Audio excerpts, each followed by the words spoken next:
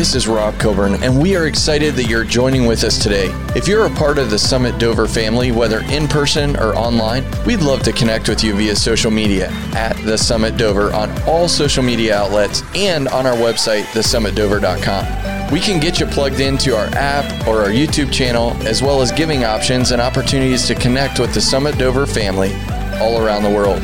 I hope this word today encourages you and inspires you. Let's jump into the message. Well, wasn't last week a good week? The anointing is here. The Lord is doing some amazing things. Kyle, Caitlin, thank you for, I was trying to think of how to thank you, because it's not thank you for stepping in, because you do that. That's just your heart. But it's thank you for releasing your gift.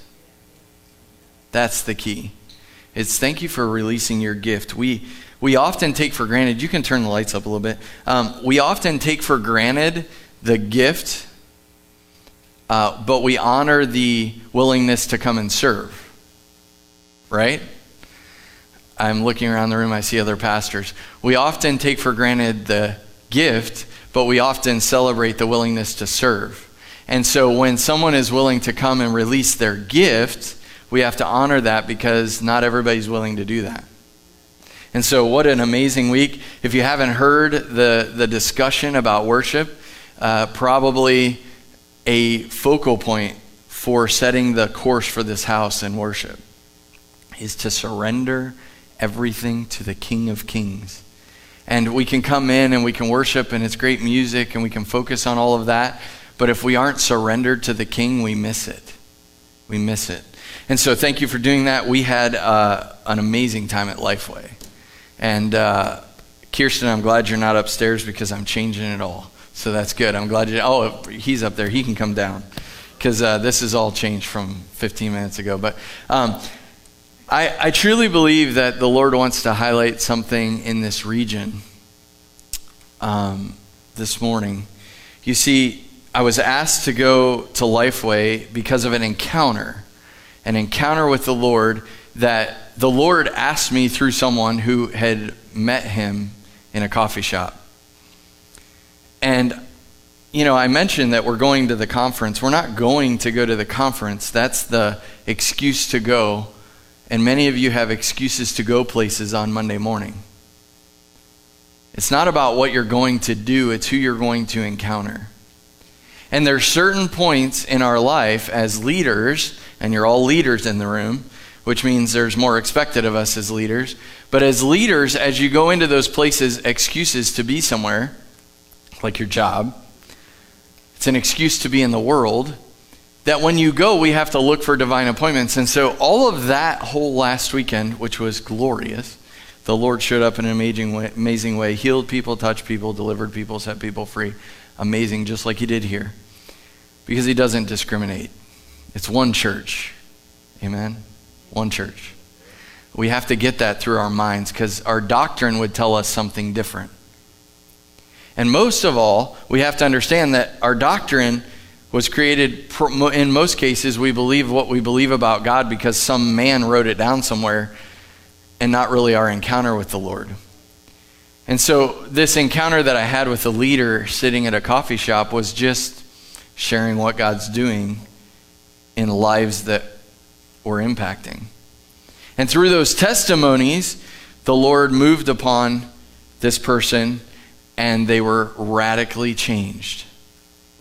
My question is, isn't that what the Lord has called us to do every single day? That we're supposed to share testimonies of what God's done in our life, share testimonies of what God's doing in those around us, and then to wait on him. Oftentimes we don't wait. We share the testimony, we move on, and we do whatever we're there for, because that's our excuse to be in the world. And so we sat down at a table. I shared testimonies of what was going on, shared what's on my heart about what God is doing in the region, and this person had a revelation. The Holy Spirit moved upon them, because what is the Holy Spirit's role? The Holy Spirit's role is to reveal Jesus. And so when the Holy Spirit came into that moment, he revealed Jesus in a place of their life in which they hadn't surrendered. Boy, it's quiet this morning. Have you ever had a place where the Holy Spirit's moved upon you, where Jesus hadn't been given access to your life? And in doing so, what happens is that it opens up our heart to be fertile soil for truth to be planted and for it to produce fruit. And so that's what happened. And through that encounter, they asked if I would come down and share with them. And one of the things that I believe that Scripture gives us great guidelines for, but it doesn't actually institute, is family. Go to Genesis with me. Genesis 1, my favorite book. My favorite book. We see the moving of the Spirit, we see the voice of the Father, and we see the actions of the Son. All in this one chapter. Verse 26, you all know it by heart. Let us make man in our image, according to our likeness. Let them have dominion. So it didn't just create Adam, created mankind. That's what man stands for. Created mankind. Let them have dominion over the fish of the sea, over the birds of the air, over the cattle, over all the earth, and over every creeping thing that creeps upon the earth. So God created mankind in his own image. In the image of God he created him. Male and female he created them. So God created man and woman. I know that's sometimes debatable in culture, but that's what he created.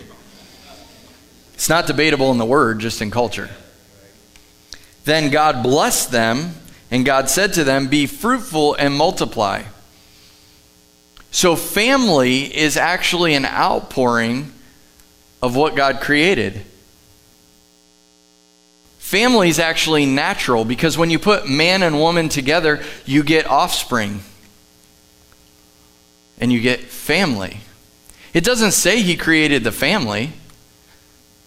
Family is natural out of the outpouring of God's heart. You see, when we segregate family and we say, you're of this family and I'm of that family, we're missing what the Lord created. He created mankind in his image.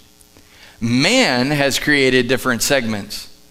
So as I walked into a church that is not Foursquare, now to some of you this is elementary, but I'm setting this tone for what this region needs. I'm not just speaking to you this morning, I'm speaking over the region. So when I stepped into the pulpit on a Sunday morning of a local church, and it was the first time in a long time, the first time I believe ever that a senior pastor has ever went to that church and spoke on a Sunday morning, from their account, I don't know, I haven't been there.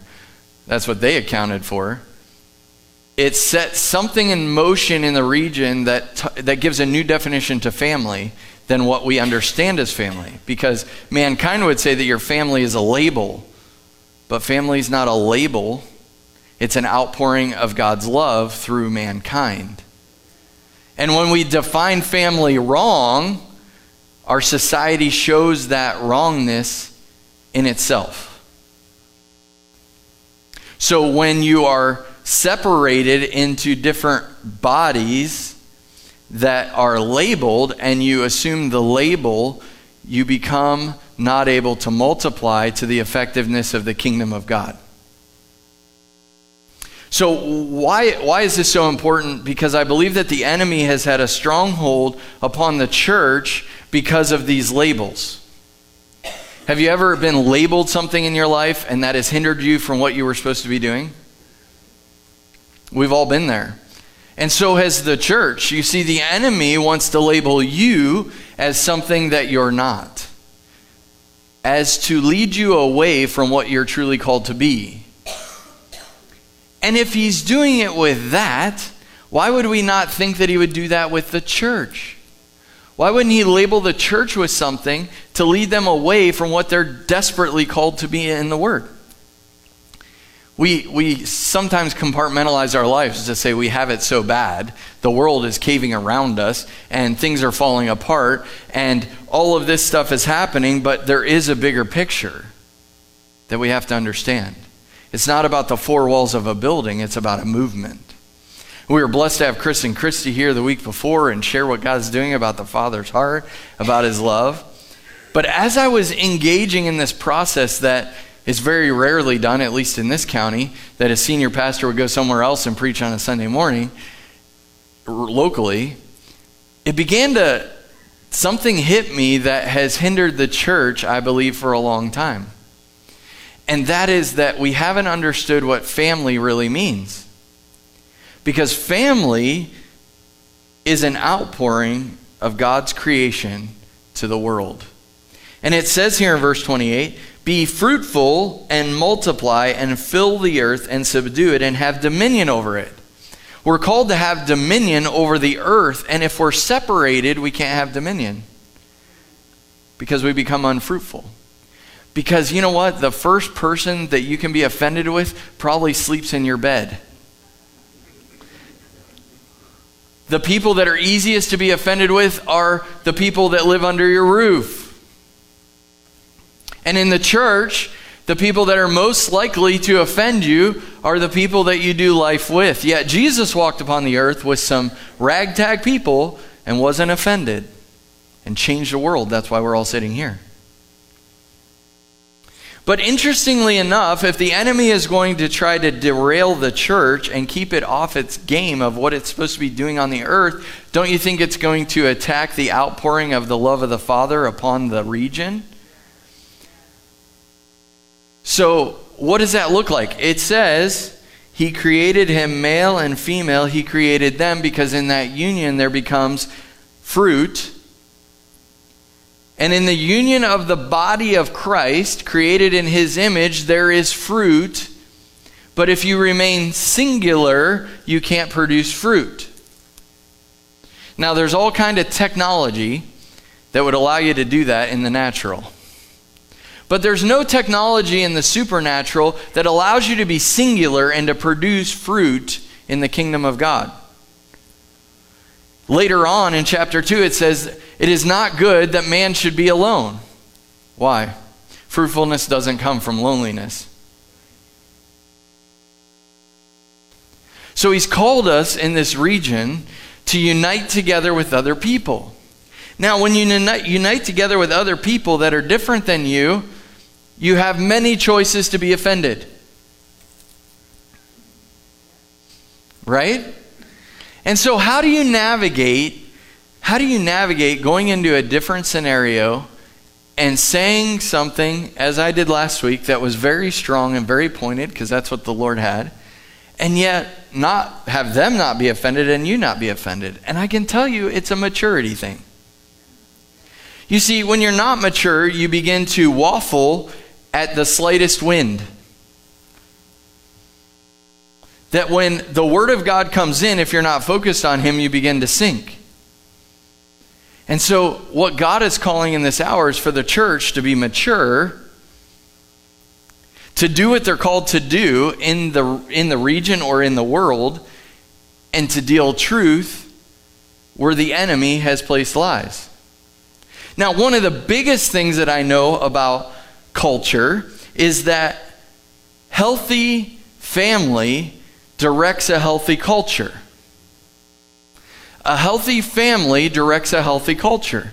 And so if your culture is not healthy, you have to go back to the family, because the government as a whole, leadership as a whole, that wants to control, would want to control you into health. So they define what health is for you. And I say that sometimes the church, we miss out what God says health is. But some people waver because of immaturity in the Word, and they hear 17 different identities, and they begin to waver at what God said. I know this is strong this morning. If you want to know why culture seems like it's against you, is because it is against you. If you believe this. If you don't believe this, and you waffle at the slightest thing, then it's not against you, and you look more like them than you look like Jesus. And so what God is calling in this hour is for a church that doesn't segment itself, that doesn't limit its effectiveness because of a label, because of offenses, and to actually stand up in culture and say a man is a man and a woman is a woman. Now, if you put a man and a woman together, you get fruit. If you put a man and a man together, you get an arrangement. If you put a woman and a woman together, you get an arrangement. You don't get a marriage. And so the enemy is coming after family and the definition of family because he knows that family is a direction of culture. And if you can get the church to accept just one little piece of a lie, it changes our trajectory. We were out shooting a while back, and we were shooting, 80 yards? I forget what we were shooting. And we're shooting at 80 yards. And at 80 yards, if you move just a slight little bit, you're not hitting the target. The target's huge. But if you move just a slight little bit over 80 yards, that bullet doesn't even hit the target. It goes off in one way or the other way. And God is calling the church to hit the target. And so if we're going to do what God has called us to do in this hour, it's not to waver one little bit, one way or the other. Now you say, now what can cause the wavering? Well, wind is one thing. Just that slight breeze right when you pull the trigger can adjust a lot of different things. Well, the wind of culture can adjust what you're doing if you're not steady, if you're not focused on the right things. You see, when we make church about what we receive or how we are incorporated into the body, we're wavering.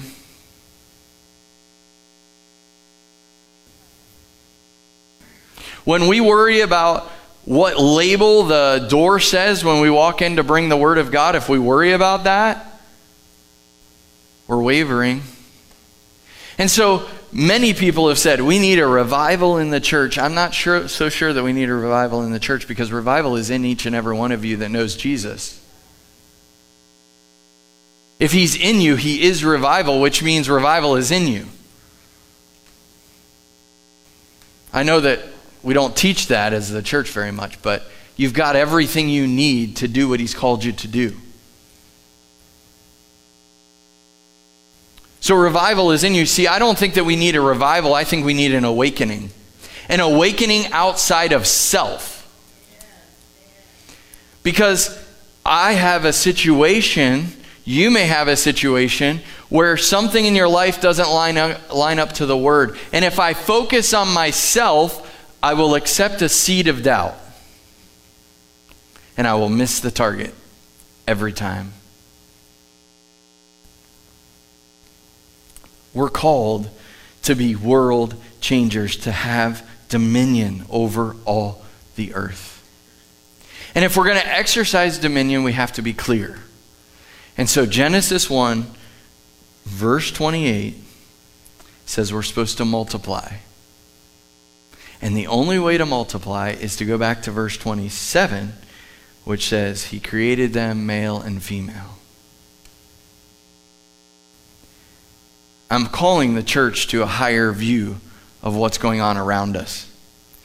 That's what we need to do, everybody. If the Lord is coming back, which it says in his word, for a pure bride, then how can we be missing the target?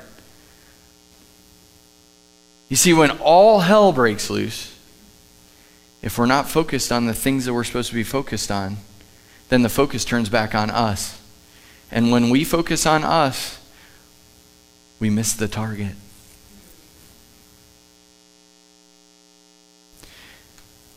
I said a couple weeks ago that when the rear view mirror is larger than your windshield because of a fence, you're probably going to get into an accident.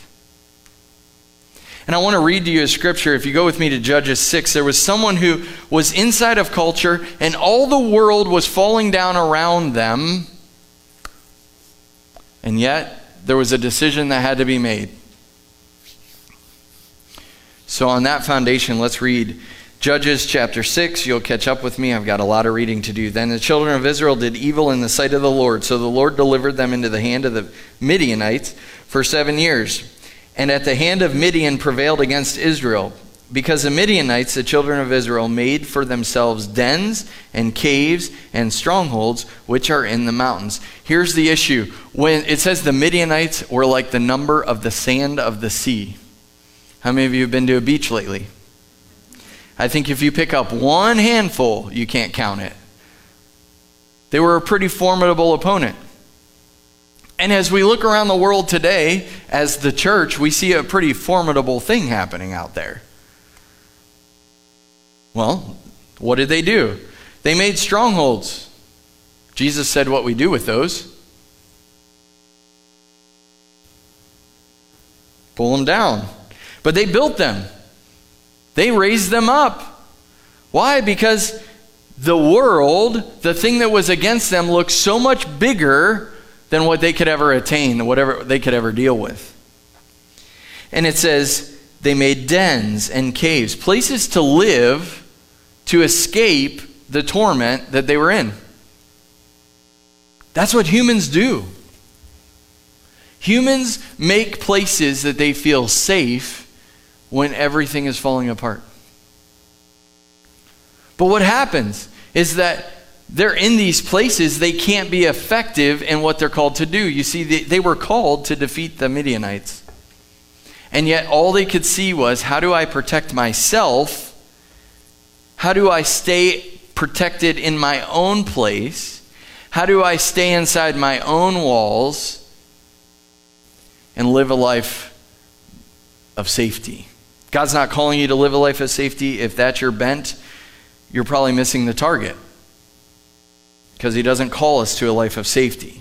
Many of us default to safety and build dens and caves and strongholds, and then we need Jesus to come in and give us a pickaxe, and we have to take them down. Verse 3, so it was whenever Israel had sown, Midianites would come up. So they're sowing. They're doing what they're supposed to be doing. They're sowing. But when the fruit of that sowing would come forth, the Midianites would come up and steal all their grain. Also, the Amalekites and the people of the east would come up against them. Then they would encamp against them and destroy the produce of the earth as far as Gaza, and leave no sustenance for Israel, neither their sheep, nor their ox, nor their donkeys.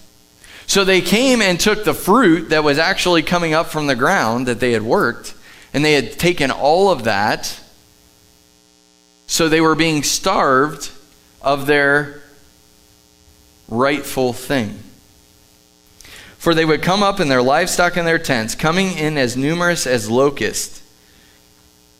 Both they and their camels were without number, and they would enter the land and destroy it. So Israel was greatly impoverished because of the Midianites, and the children of Israel cried out to the Lord. The children of Israel were impoverished because of an attack of the enemy upon their fruit.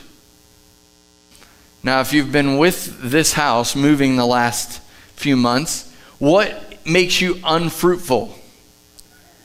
Offense.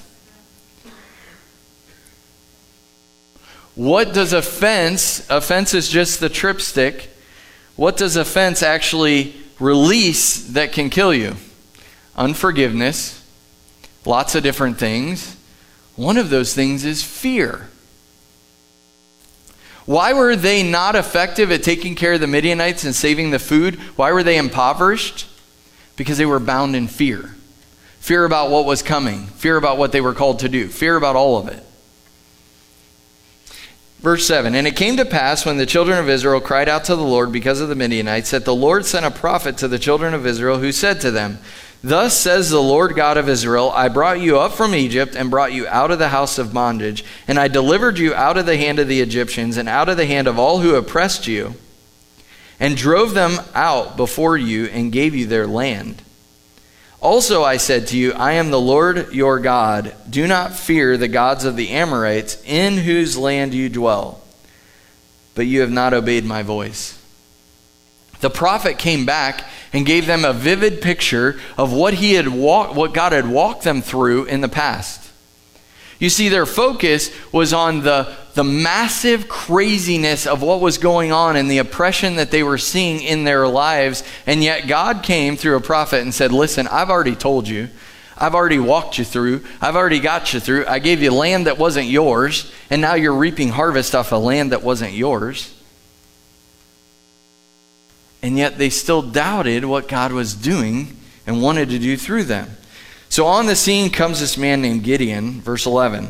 Now the angel of the Lord came and sat underneath the terebinth tree, which was at Ophrah, which belonged to Joash the Abiezrite, while his son Gideon threshed wheat in the winepress in order to hide it from the Midianites.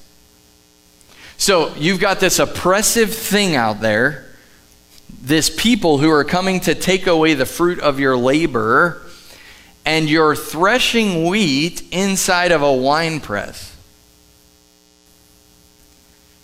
Let that sink in for a second. You're threshing wheat because you want to eat something inside of a container that was not made for that, so that you could hide the fruit of your labor. Could it be that the church has been doing the right thing in the wrong container because of fear?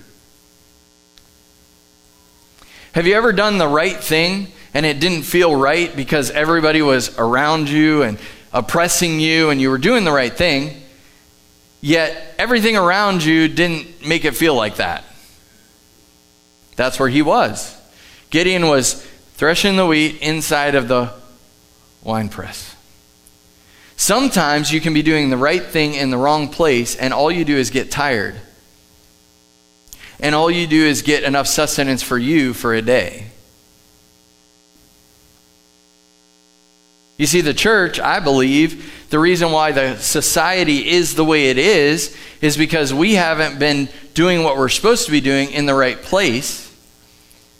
And because we haven't been doing it in the right place, we become fruitless. And so we've done the right thing in the wrong place and had enough to eat for one day. And God is calling the church to have dominion. Dominion.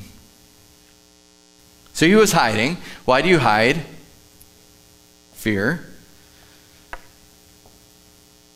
An angel of the Lord appeared to him and said unto him, the Lord is with you, you mighty man of valor. The angel of the Lord saw what was going on and spoke into this man's destiny what he was called to do, even though he wasn't functioning in that realm at this moment. He was actually doing the wrong thing, the right thing in the wrong place. But the angel of the Lord spoke into him something, and that is what we're called to do. We're called to speak the right thing in the right season to call the destiny out of people. The goal is not to build a big church. The goal is to build big people. Now, some people go through that, and other people don't. And that's personal choice. Gideon said to him, O my Lord, if the Lord is with us, why then has all this happened to us? When we begin to focus on what's happening to us, we forget where we're supposed to be walking through with him. When our focus becomes on what's happening to us instead of what God is doing, we miss the target. And where are all his miracles which our fathers told us about, saying, did not the Lord bring us up from Egypt? But now the Lord has forsaken us and delivered us into the hand of the Midianites. Then the Lord turned to him and said, go in this might of yours. Go in this might of yours. I'm threshing wheat in a wine press. I don't have any might. You'll read that he says that. See, he didn't believe the word that was spoken over him, so he began to play the excuse game. And we as human beings, we love to play the blame game. It's always somebody else's fault. It's somebody else's fault that this didn't happen. It's somebody else's fault that this didn't happen. So he starts to play the blame game. Then the Lord turned to him and said, go in this might of yours. This thing inside of you that you don't know about yet. Because your father, You had a father and mother that produced fruit, you. But your father didn't call it out of you. And so you don't know who you really are. You know, the scripture says you may have many teachers, but not many fathers. So Gideon is in this place doing the right thing. He wants to eat. He's doing the right thing in the wrong place. And he's there because of a lack of fathers. So if we take that scenario, a man called of God out of place because he didn't have a father that led him, the angel had to come and do it. Thank the Lord we have angels watching over us, right? Guiding us, directing us, making things happen. It's good stuff. But because he didn't have fathers. Now I want to take you back to Genesis 1. The fruit of family, of the union between man and woman, means there has to be a father. Not two moms or two dads, a father. And so in bringing that thought back to this place, many people, even in the church, are out of place because we're missing the institution of family. So we're missing the target, not necessarily because of something that we've done knowingly, but because of the path we've been set on because of a lack of family.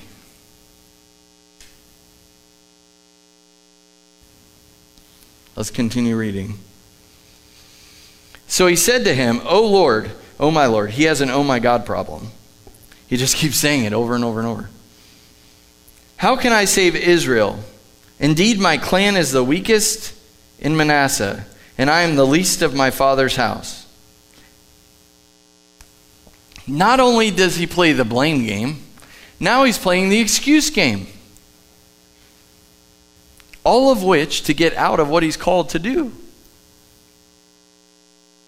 And so we can play the blame game and miss the target. We can play the excuse game and miss the target. We can even have great words spoken over us and miss the target. Part of it is because we miss the target because we're not listening. Part of it is because we don't have fathers. And part of it is because the labels we put on ourselves that restrict us from going where we need to go and do what we need to do. So what does the Lord say about his excuses? "Surely I will be with you, and you shall defeat the Midianites as one man." He's calling his destiny out. The angel of the Lord is doing a father's job and calling the destiny out of this child of God to say, "I have put you in this place for such a time as this." Then he said to him, "If now I have found favor in your sight, then show me the sign that it is you who talk to me. Do not depart from here, I pray, until I come and bring you my offering and set it before you." And he said, "I will wait until you come back." So Gideon went in and prepared the young goat and unleavened bread for an ephah of flour. The meat he put in the basket, and he put broth in the pot, and he brought them out to him under the terebinth tree and presented them. And the angel of God said to him, "Take the meat and the unleavened bread and lay them on the rock and pour out the broth." And he did so. Then the angel of the Lord put out the end of the staff that was in his hand and touched the meat and the unleavened bread, and fire rose from the rock and consumed the meat and the unleavened bread, and the angel of the Lord departed from his sight. Now, after that miracle, we talk about that God always sends fire when there's a sacrifice. Not just an altar. There has to be a sacrifice. And so he did that here. God sent fire. Verse 22, "Now Gideon perceived that he was the angel of the Lord. So Gideon said, 'Alas, O Lord, for I have seen the angel of the Lord face to face.' Then the Lord said to him, 'Peace be with you. Do not fear. You shall not die.'" Now to every believer that has walked the path with Jesus, we're already dead. We don't have to have an angel say, "Do not fear, you're not going to die." We're already dead. And so our calling is to walk in wholeness with the Father, and it comes through sacrifice. Not through excuses and not through the blame game, but through sacrifice. Let's keep reading. Now it came to pass the same night that the Lord said to him, take your father's young bull and the second bull of the 7 years old, and tear down the altar of Baal that your father has, and cut down the wooden image that is beside it, and build an altar to the Lord your God atop of this rock in the proper arrangement, and take the second bull and offer a burnt sacrifice with the wood of the image which you have cut down. He's saying, cut down this fertility god. That's what Baal is. And what did they do to the fertility god? They sacrificed infants. And when you're obedient to pay the price of doing that, I'm going to reveal to you something that I've called you to do. Now, I was thinking, Gideon is in the winepress threshing wheat, doing the right thing in the wrong place. He then gets into an encounter with an angel who is speaking into him his destiny, and he's making excuses, and he's playing the blame game. And then he sees this, he prepares a sacrifice. God really consumes it. Now he's starting to think, but when he says, now, I've called you to go in and eradicate Baal as your next step.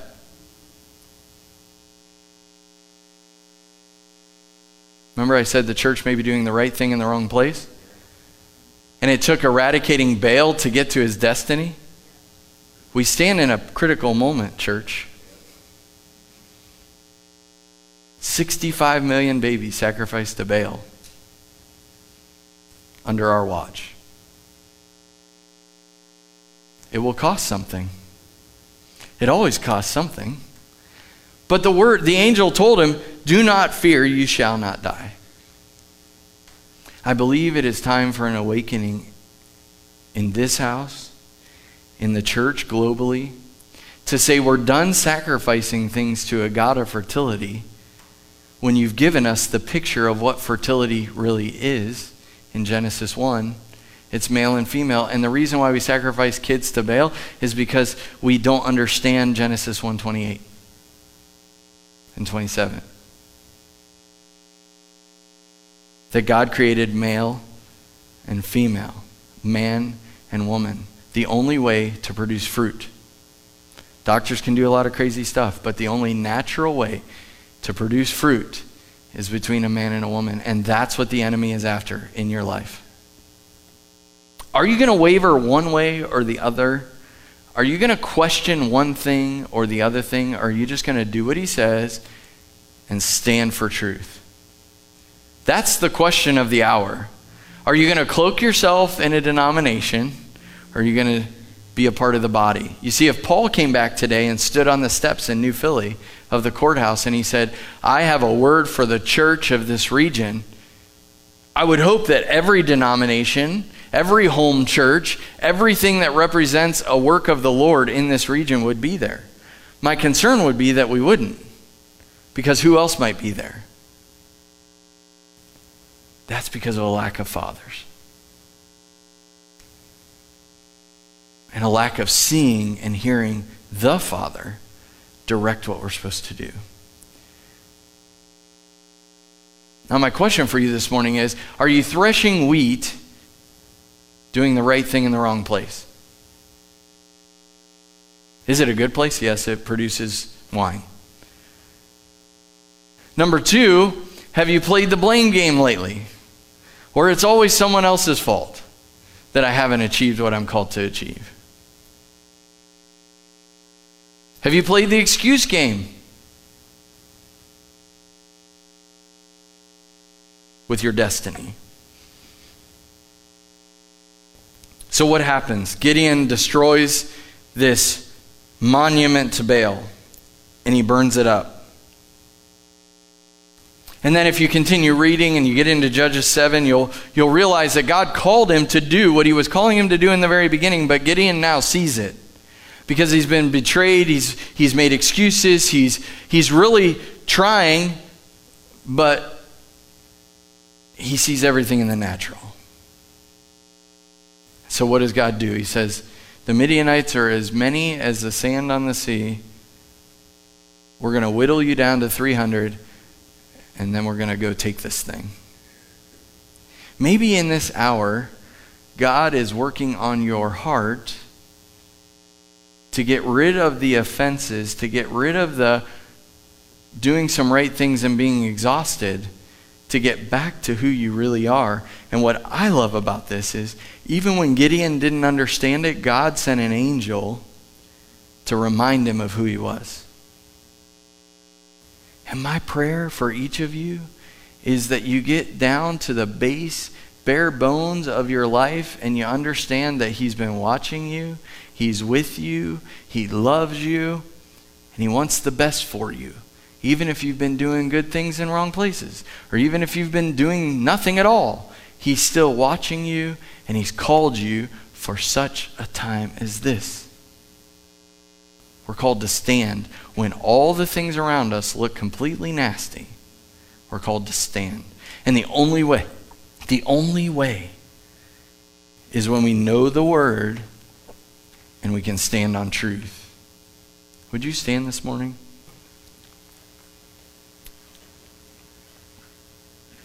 Maybe there's a monument in your life that has taken your affection away from the Father.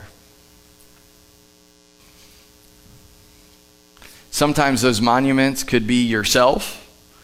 Sometimes they could be something ideally that you want to have. But before Gideon could walk into his destiny, he had to tear down a monument that was in his way. What do you have to do this morning? Are you here just doing the things? Are you really doing what the Lord has called you to do in this hour? That's a question we all have to answer. Let's pray today. Father, today I just ask you to move in this place. That these seeds of truth would come and they would pierce our hearts, that we would be drawn back to you. Lord, help us to see every moment in your presence as the most precious moment of our lives. Lord, I ask that as we do the right things, that you would send people into our lives that would bring forth our destiny out of us. And may this be a place where that happens every single day. That each of us make our mission not to build a big church, but to build big people.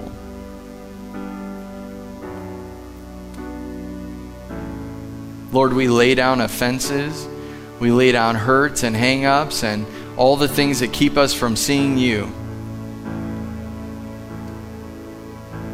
And we just surrender that to you this morning. If you're in this place and you have to let something down, let something go, tear something down, I just ask you this morning, would you just lay it before the Lord?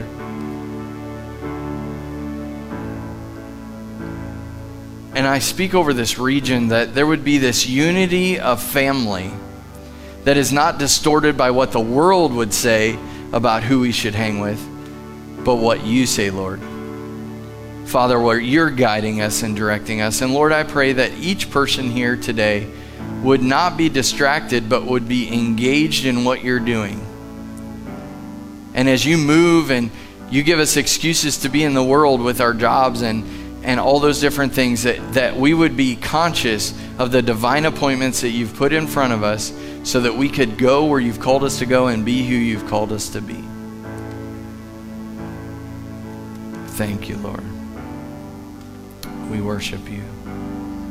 We worship you. Move upon this region. Father, we pray over every church, every house church, every churches with no name that are just a few people gathered seeking truth. We lift them all up to you today, that your Spirit would move in this region and that we would see an awakening in our hearts for what you've called us to be in this hour. We thank you, Lord. In Jesus' name, amen. Amen. You may be seated for a moment. 2022 has been a year already. Amen. It has been a year already. Looking at it, we're almost to June. Things are just going crazy. And one thing I know looking through the room is that many people have already had a year of it in 2022. We've talked, we've ministered. Our team has been ministering to you and with you and walking people through lots of different things. And if there's one person that I know that has been through a lot in 2022, it's Pastor Caitlin. So would you come up here this morning? We wanted to chat real quick with the church and define some of the things. We know that there's been lots of things going on and many people don't know, and we don't really need to talk about that stuff. But what we do know is that you have stepped down from leadership to take some time to reassess life. And I think the best statement that you made to us was that when Chris and Christy were here, that you heard a word. Do you want to share that for a moment? Sure. When Chris and Christy Beckel were here, I had just been praying and seeking the Lord about what he's doing with me personally, just between me and Jesus, honestly. And we had talked, and I had stepped down from the pastoral team and from leadership, and I was just asking the Lord, like, what are you doing with me? Because I know that I'm called to ministry. I know that I am called to leadership and all of those things. But when they were here, through them sharing their testimony, just the Lord was speaking to me at the same time. And I felt like the Lord said to me that I want to take you into a season. Sorry, I'm just going to start crying, so just ignore that. I'm going to take you into a season where you are going to learn to just be my daughter right now. Like, that's the only role that you need to carry.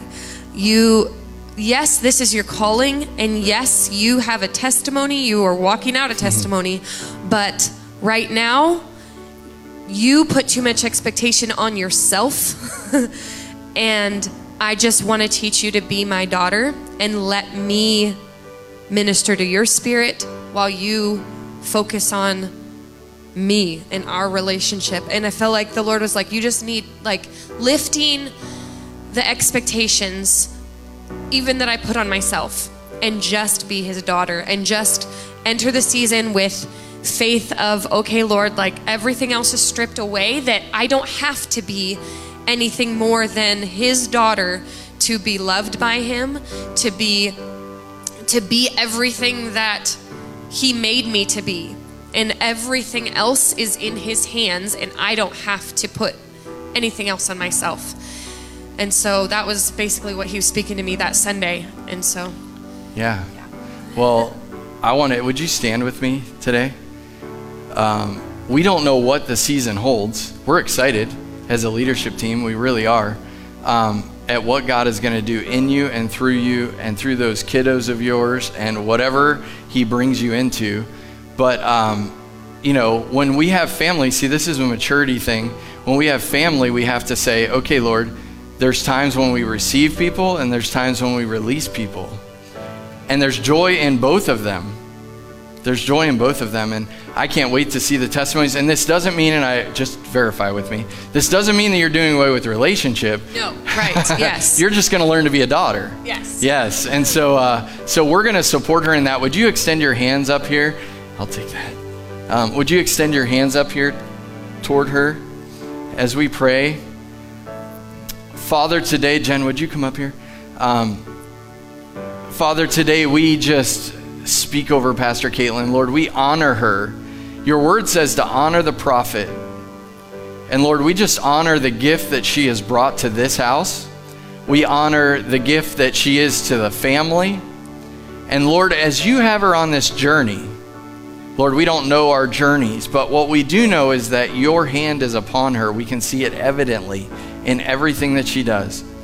And so, Lord, we just speak blessing and gratefulness and thankfulness for what she has brought to us.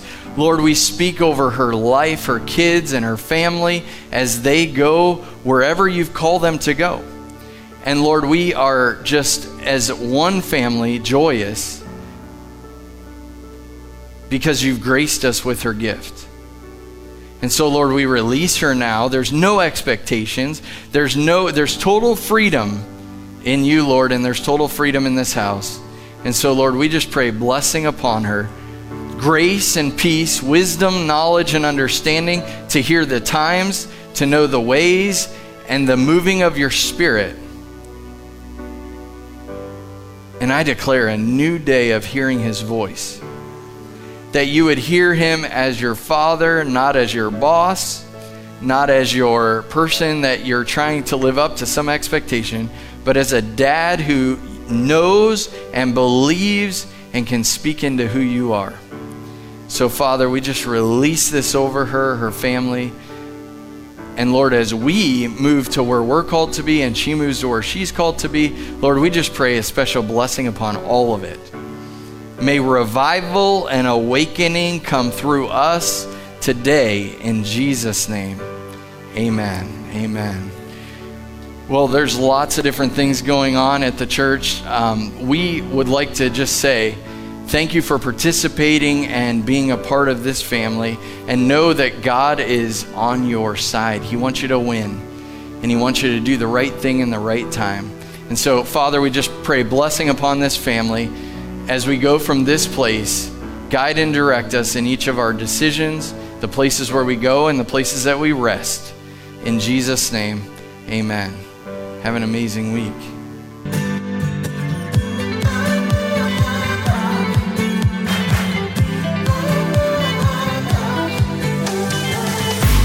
If you enjoyed today's message, I would like to encourage you to like it and share it on all social media platforms, or jump on the website, thesummitdover.com, or the app, and click the giving link and help us continue to share the message of the kingdom across the world. God bless you and have an awesome week.